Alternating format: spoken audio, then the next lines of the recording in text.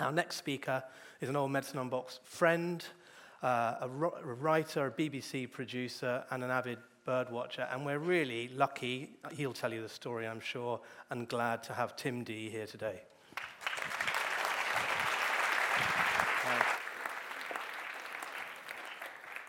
Thank you, Sam. Thank you. It's very nice to be here. I need to start. I gather there's a few health people in the audience. Is there anybody from urology? Well, it's thanks to the NHS that I'm here. My story today begins and ends in a hospital, in fact. 2 days ago, Mr. Timoney took a stent out and some kidney stones in North Bristol, Southmead Hospital. 3 months ago, Mr. Kuparis put the stent in, didn't take the stones out. So I've got to thank them for getting me on the road so easily, so quickly, so beautifully. It took a long time to get there in the middle. And that's, in some ways, one of my themes today is how is it that first you're a child and then you're 50? It happens so fast. And I'm working, I'm a writer as well as a radio producer, and I'm working on a book about the spring, about the season, the spring. It's passing, about really the passing of time, and I owe a debt here to Denise Riley, who was speaking so fantastically earlier today. I'm afraid some of the same words, the T word, the time word, is going to come up in what I'm going to say too. But this is a book about the passing of time and the sharing of time, about the spring. I mean, my current concern, of course, is the passing of kidney stones. But I think I've got over that. So this is what I'm wanting to talk about today. Trying to live in common time, to keep common time, and particularly thinking about doing this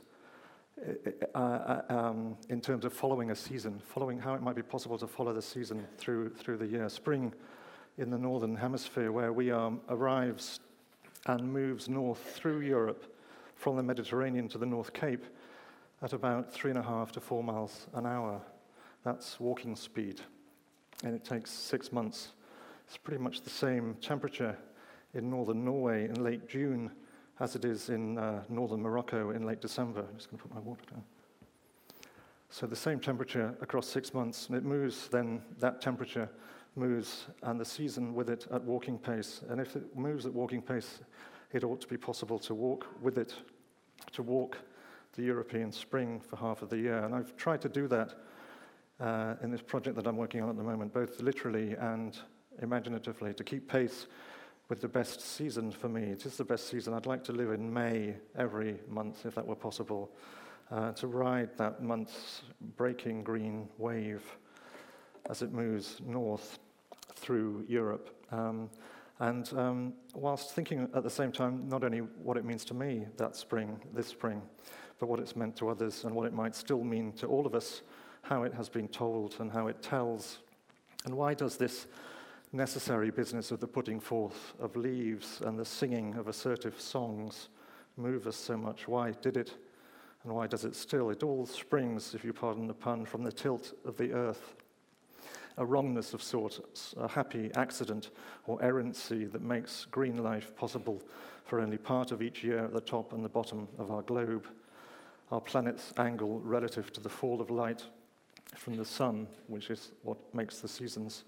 If we were square onto our star, we'd all be living in the seasonless tropics, like the sweating cummerbunds that swaddles the equator, where the light comes evenly and always, where day length and temperature barely alters through the year. So it's the tilt at the top that gives us winter, where the sun struggles to strike the north and life must leave until light, warmth and greenness are possible once more. And the possible reoccupation of our latitudes is, in a sense, what spring means. As part of this book, I met a fantastic guy, an archaeologist working in Aarhus in Denmark. Excuse me a second. I blame the stones.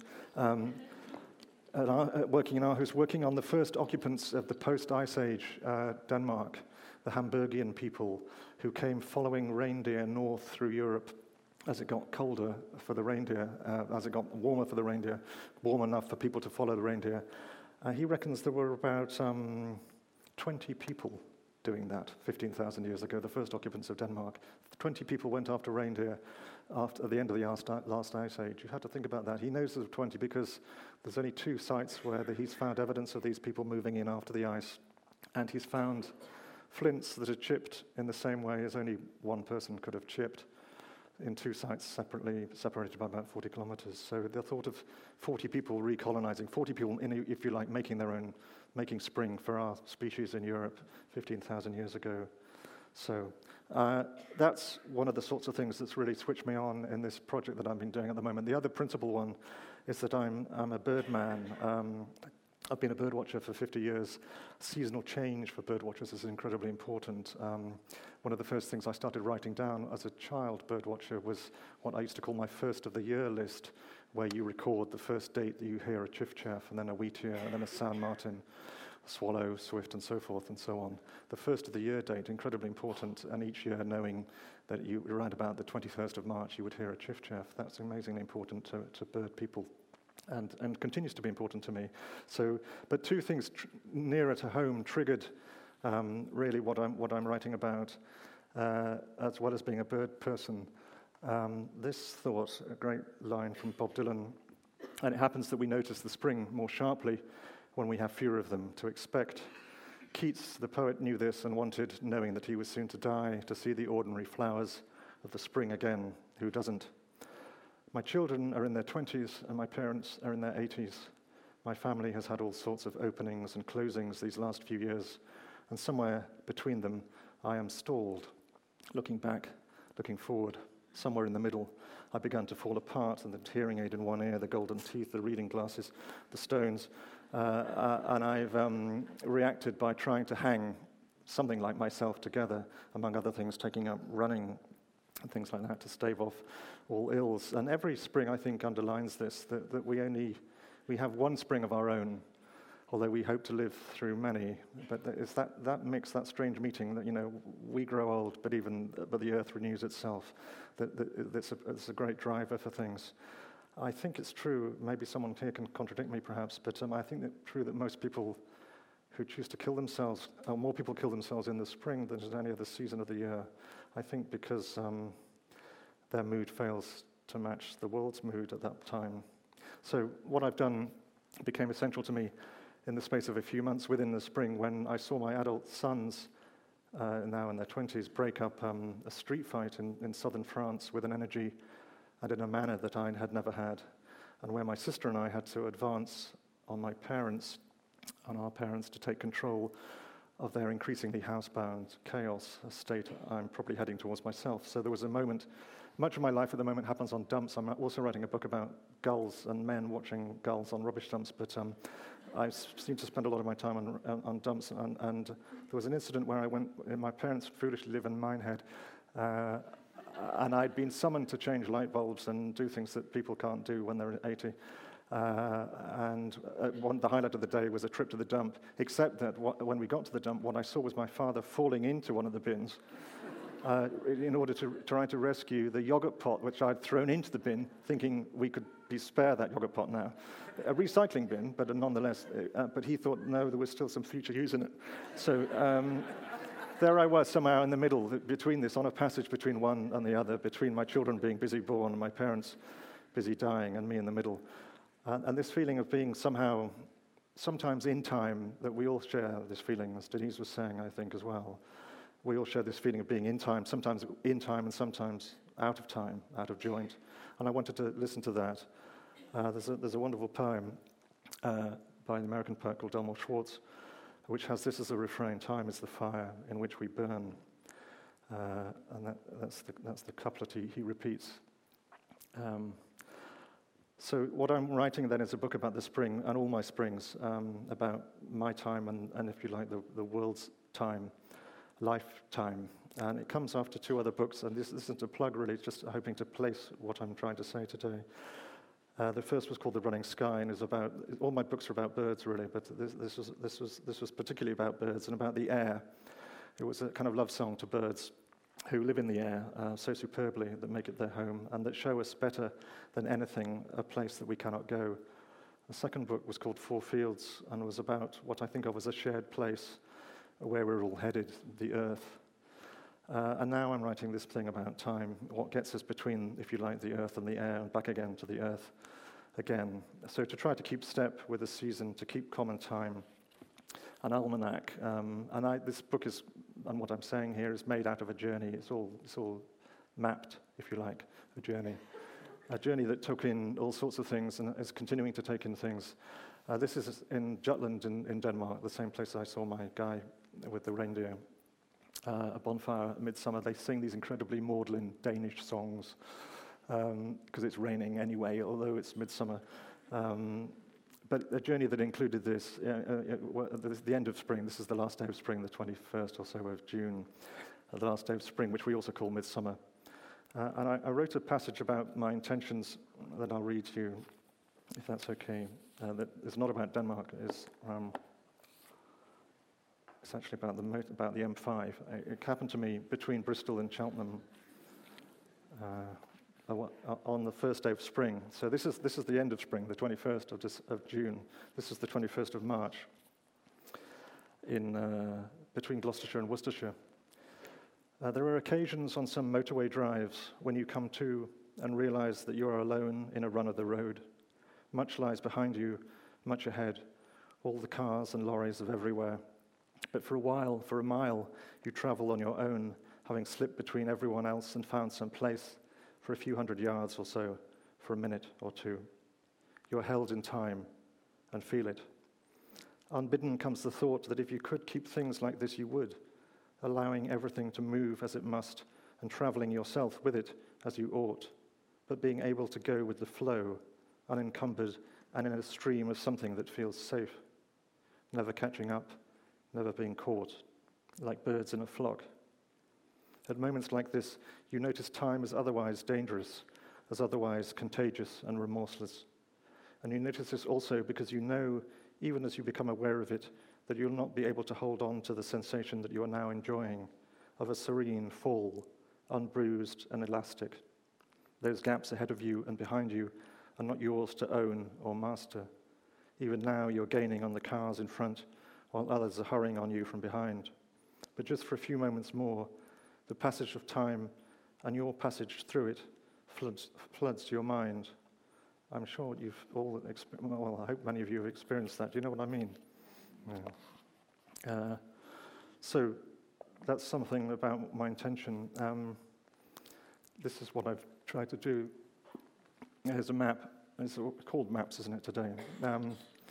Every birdwatcher grows up with maps like this that mark and track the flow of birds from south to north, north to south. Mine is an idiot attempt scratched with my own intended travels, my arrows of desire. Birds couldn't draw it any better, but my scribble also shows what is written into their lives in ways that even as we begin to understand them, we still struggle to fathom.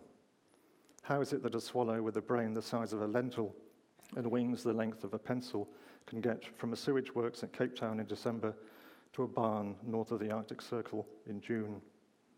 Knowing that they do, is it any wonder that given the chance, we would try to follow them? Our species once moved with the sun as swallows do. I'd like to try to do the same for real. What's this all about then, really, the idea of moving north?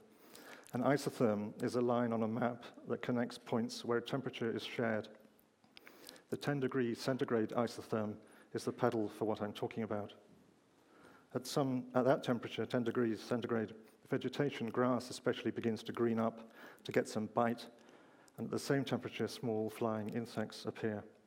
That first warmth after the northern winter makes a green room for all of us, and life begins to move once more. If Europe was flat, the isotherm would advance northwards at that steady walking pace I was talking about. I could set off at dawn from a place where the temperature was 10 and walk north for 8 hours, and I'd carry that temperature with me. And as I did, I would walk in step with a breaking green wave, a wave that will break northwards for half a year, every year. It's not quite like that, of course. There are inclines and mountains and warm edges and cold interiors, and the weather can go backwards. And now we've found ways that we ourselves are capable of hurrying on the season in places and skewing it in others. We've got to beat climate changes, and it's not a good thing. There are things to say about this, and yet no season ever has run its course straight. The earth doesn't do clockwork. And all this complicates my story. That makes it, I hope, more interesting. So it's an idea from science, in a way, this idea of plotting the 10 degrees isotherm. It's also an idea I stole from a friend of mine who's a wonderful poet. I won't read this. You need to hear him read it. He's got the most posthumous voice. Do anybody know Robin Robertson's Aberdonian miserable bugger? A fantastic guy, a publisher at Cape, a wonderful poet. I'll just leave that on there for you to look at. So that's another idea about me. He says 2 miles an hour. I say 3.5. We'll fight it out later on. So a combination of this. I've done some of this myself, and then moving from the winter solstice in the far south of Africa to the summer in the far north of Norway, the shortest day to the longest day, from the year's midnight on the 21st of December to total light at the end of the June. I followed in a single half-year, single journey, then north from Africa to the edge of the Arctic.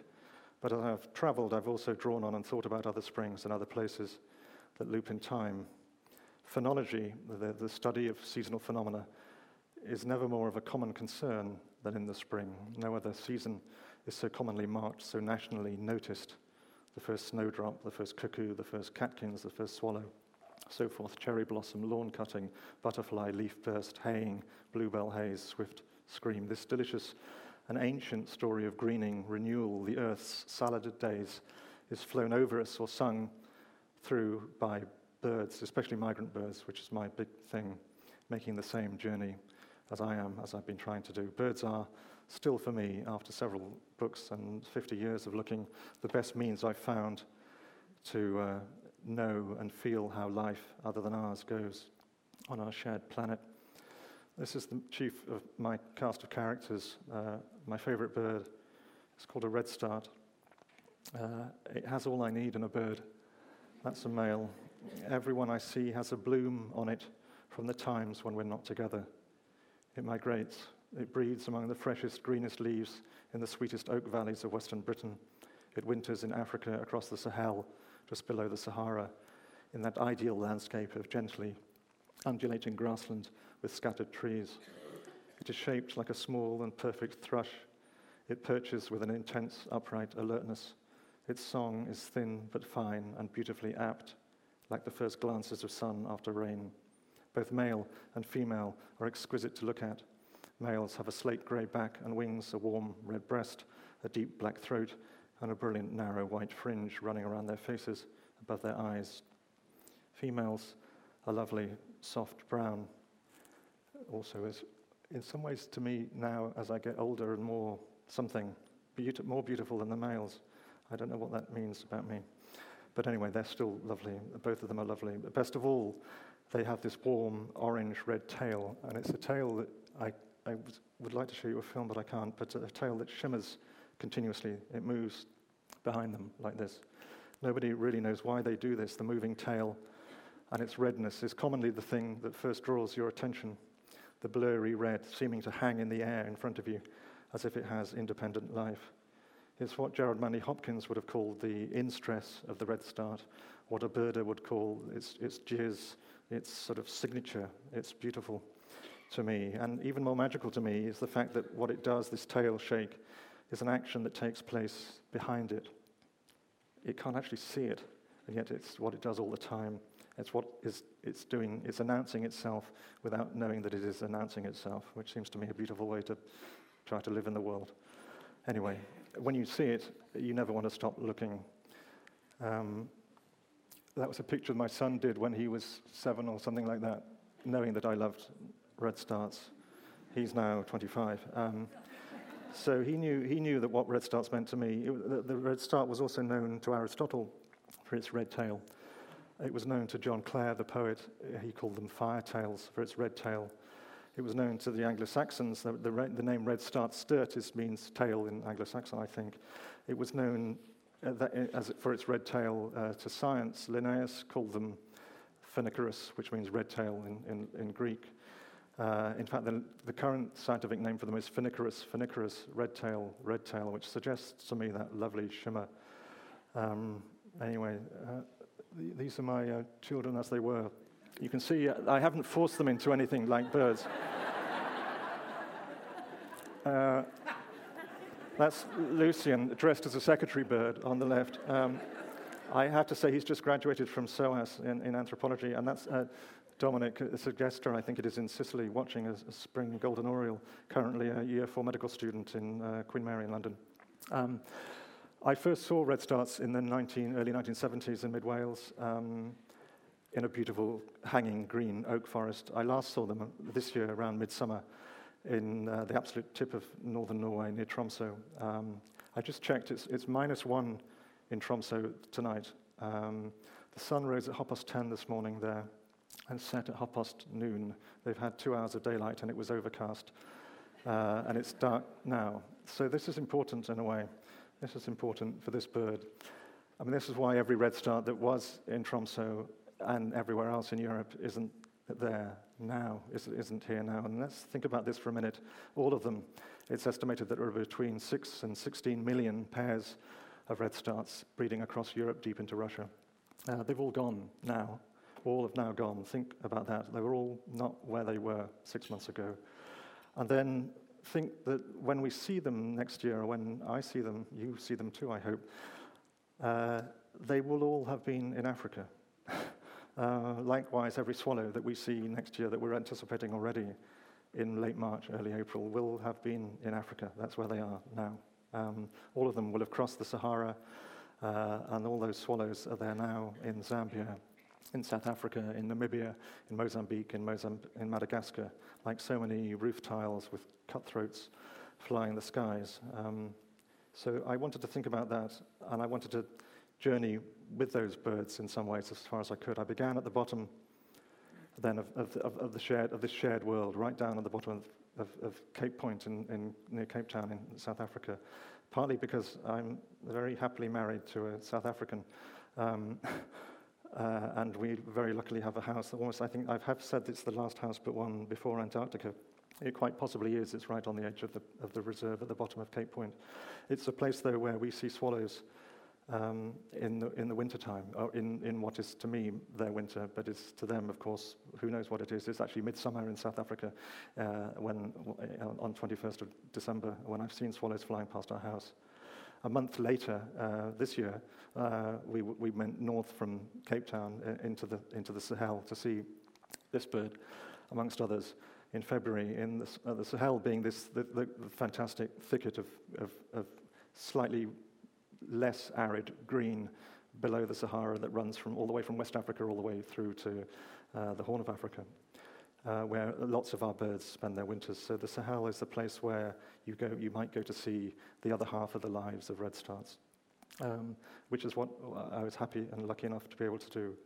And seeing them there, it was still nonetheless a mind stretcher, as it was for watching swallows in South Africa in the middle of the winter, a mind stretcher because they were at home there. And yet I've always think of them as home when I think of them as being at home when I see them in either in Britain or elsewhere in Europe. So this weird hard feeling to work out how to carry that sense of them, their mobile home with them is interesting to me. I mean, there are some parallels and commonalities here. I mean, from the Sahel, we traveled north into the desert, the Sahara, into the sand, towards the Mediterranean, where alongside the seasonal flux of avian life is the historical and continuing passage of our species out of Africa from our very beginnings 2 million years ago to the desperate attempted exoduses of today. In Chad, there are European birds like redstarts and swallows heading north across the desert, flying between these camels and their nomadic herdsmen, who themselves are walking routes that have been taken seasonally for millennia. You can also see the same birds flying over the traces of today's more dangerous traffic of people across the dangerous sands towards the still more dangerous sea and the uncertain hospitality of Europe. One of the routes out of Africa takes people from Eritrea, particularly in Ethiopia, along the Sudanese-Chad border, north through the desert, very near to where this picture was taken. So redstarts come into Europe and they breed all across, as I said, from Spain to Russia. The other end of that flight then from the Sahelian thicket across the desert is either somewhere like this, which is the hanging woodlands again, this fantastic temperate rainforest of the western combes of Exmoor. This is a place near Horner Water in Exmoor. I go there every year on a kind of pilgrimage to reconnect with my red stars.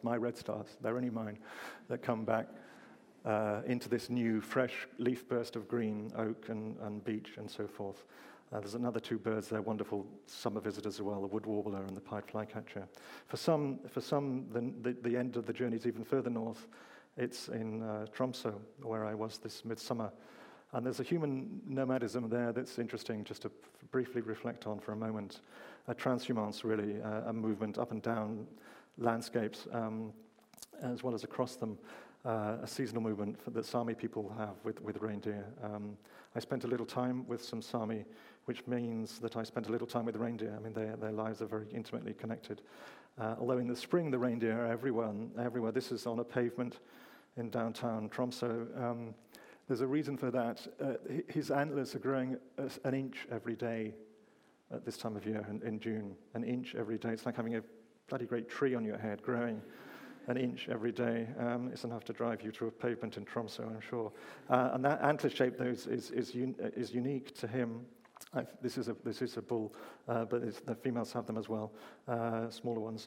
The antler shapes are unique, and it's a means of identifying the animal to the Sami. All the reindeer are owned, or the Sami claim that all the reindeer are owned by them.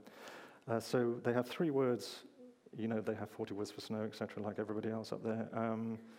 But they have the 3 different words will tell you what a reindeer will describe an individual reindeer to you.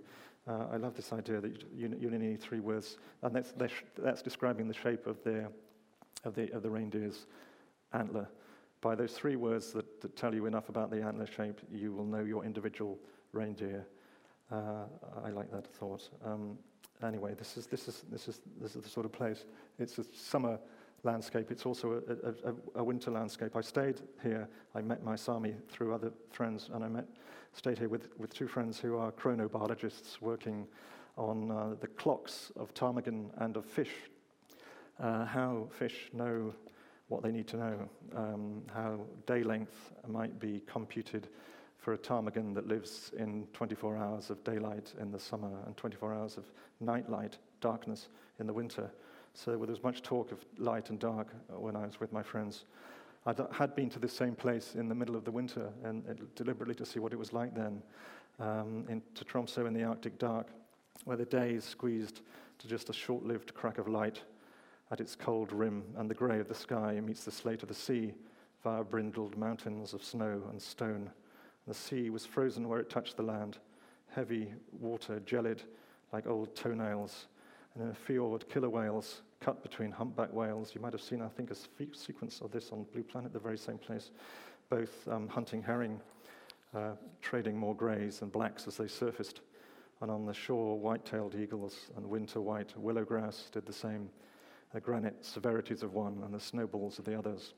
And then, so think of that monochrome black and white world in the winter, and then the other in 6 months later, that. If I could speak Spanish, I'd read that wonderful poem by Lorca to you, Green, I Love You, Green, Verde, Quiero Verde, whatever, however it goes, green and light.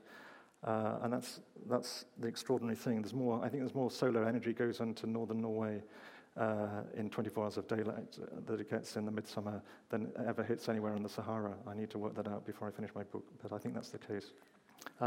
One day, when I was up there just now in last summer, I walked the season back. You can do this, as I was suggesting earlier. It's not a flat place. The seasons don't work, assuming everywhere is flat. If you go uphill, then the season goes back because the temperature goes down. So I took in all the seasons on one walk. I took a path uphill, starting in thick birch woodland with this fantastic bracken growth at the base of the trees, the leaves on the trees closing the canopy above the bracken. And I walked up, effectively back in time, like a film running backwards. You can all do this going north, up a hill, basically. The leaves pulling back into the trees, furled and cased and twigged, so that in places there was snow on the ground, still some leaves, some cases, but mostly as you walked higher on the hillside, there were fewer and fewer green leaves, the whole wood itself feeling like it was lowering into the thin, cold soil. Then there were snow patches, then there were ice banks like great dumped fridges and freezers tipped across the hillside. I flushed a great snipe, which is like our common or garden snipe, but greater. It goes off, it looks like a bunch of leaves. It flew off in a fantastic sort of autumnal fluster, leaf mould wrapped around a brick of peat. And there were willow warblers that had come quite possibly from our garden in Cape Town. They go as far south as that in the winter. And they were singing, but they could feel they looked like they were pinched by the cold, or their little beaks were opening, and then they were sort of shutting. They weren't opening so far. And then by the time I got to the top of the hill, there were none of them, or they were certainly silent, as if the season song had been snapped and strapped in them. And then right at the top, it got really bleak and cold. An extraordinary bird with a long-tailed skewer coming up through the snow clouds like a stingray on a tropical sea lagoon, a kind of crucifix, a cold bird. Actually, summer visitor nonetheless, but a cold bird. And then right at the top, this is the same walk where the bracken began this walk, and this is what was at the top. And then, incredible snowfields and cold weather. It was actually snowing whilst I was there for some of the time. These lakes looking like cataracts, still frozen. And then an absolute miracle in that landscape there, that very landscape. 2 singing birds, 2 spring birds that had come out of Africa, a blue throat and a wheatear. Amazing, fragile, little tiny things, smaller than my hand, singing fabulously, defiantly, heroically to me. Being there because they wanted to be there. No one had told them to be there. It was the best place for them because the light was good and the insects were good. And I left that place walking down, the weather got worse, the cloud came down. They were still singing even as the cloud came down over the top of the bloody hill. They were singing in the cloud. Amazing, determined to get on, still, husbanding the light, the little bit of light that was left to them. The next day, and except that's not right, because there is no such thing as the next day in June in northern Norway, because there is no such thing as the gap between one day and the next, because the light is continuous. The light is continuous here. The stretch of light is the driver for everything, the great motor, and it never goes away. Even when it's overcast, it never gets darker than it is there in June. Many of you might have seen that. Anyway, I went out next day egging, looking at birds' nests, with the 2 daughters of my friends, Gabby and David. This is Lilu and Valerie, and looking in nest boxes. The Norwegians are very friendly to their birds, and we were inspecting, and that's their pipe flycatchers. That's one of my holy trinity, the birds that you can see in the Quantox and Exmoor, but which also have come from the Sahel in halfway down Africa. That's a clutch of them ready to go. So they've been there, they've got there, they've eaten their insects, they've drunk that light, and we picked actually one of them up, and it flew away. I was terrified. I think it got back into the nest, I promise you. Sorry, I lost my pace. So this fantastic hurrying and amazing pouring of light, amazing hurrying that goes on, and then. And it never stops. That's a female pipe flycatcher. That's probably the agitated mother of the birds we just saw. And then because it never stops, you don't go to sleep at the right time, and you're always thinking about the light and always working with the light, working your own clock and your own body with the light. And it's kind of miraculously stretched. You seem to be able to live. You might be able to live forever. If it's not going to get dark, why should you ever stop? So I spent those midsummer days talking to those chronobiologists about how light drives life, how sunlight makes all of us, lighting our stardust from within and without. And whilst we were talking, a redstart sang, as they seemed to do to me wonderfully, and it trembled its tail. That's pretty much what it's like. The sun never gets lower in that place on the back of their house, up on the hillside and the fell side. The birds are going after things because they don't need to stop because it doesn't get dark. So there are moths that are flying, but the moths are flying through the day and through the night. There are crane flies that are always on the wing. And the birds sang as I walked towards them and then stopped as I got close to them. And then as I passed them, they started up again. They slipped away from me. They flew. They sang again. And then trembling along with all the other birds there. One male redstart I counted this sang for 22 hours of one day just behind the house that I was staying in. 3 cycles of song every minute.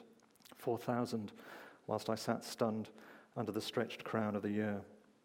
The previous year, I'd been with Claire, my wife, in a second place nearby when another did the same alongside a blue throat through the white night and an extraordinarily vicious attack of mosquitoes. This is the same night that the European referendum was happening. And both those birds sang on under the continuing sky after the results. And yesterday, somehow, having not ended, whilst today had already long begun. So that's one denouement, in a way, this continuing song, this wonderful balm of that song under that light. Second one, just to finish with, which brings me back to where I started. I came back out of that amazing light, this light, from northern Norway. I had 2 days back in Bristol, then I had an appointment in the neurology department at Southmead Hospital, so it's different from my current favourite department. I'd been trying to get an appointment for a long time. When we were camping in Chad, I'd noticed I had a tremor in my right hand, and I got into the appointment with the neurologist at Southmead, and within about 30 seconds, he told me that I had Parkinson's. So I'm finishing by telling you that I've now got a tremor, like my red stars, a kind of signature of myself, if you like, that is somehow caught up in my own ideas about how we live and how our time goes, how we keep time some of the time, and how we are sometimes can feel beside ourselves. In my case, increasingly, literally, as I tremble my way along beside myself. One of the tests they do, some of you will know this, I'm sure, this 30-second diagnosis from the guy at Southmead. They're looking for something called micrographia, the reduction in handwriting size as a symptom of Parkinson's. He made me write for 5 times on a piece of paper the first line of an old song, which, as he did it, became increasingly, was immediately aware, I immediately thought of as a spring song, a song about the spring. So I'm sort of ending this by reminding you also of that moment, is it at the end of 2001 Space Odyssey, where Hal, the computer, his sort of gradual deactivation is recorded when he has to sing. He sings "Daisy, Daisy, me, Daisy, give me an answer, do," and it all goes wonky and wrong. So the neurologist at Southmead made me write this. That's my spring song, and it was getting smaller and smaller. Sure enough. Anyway, that's where I finish. Thanks so much.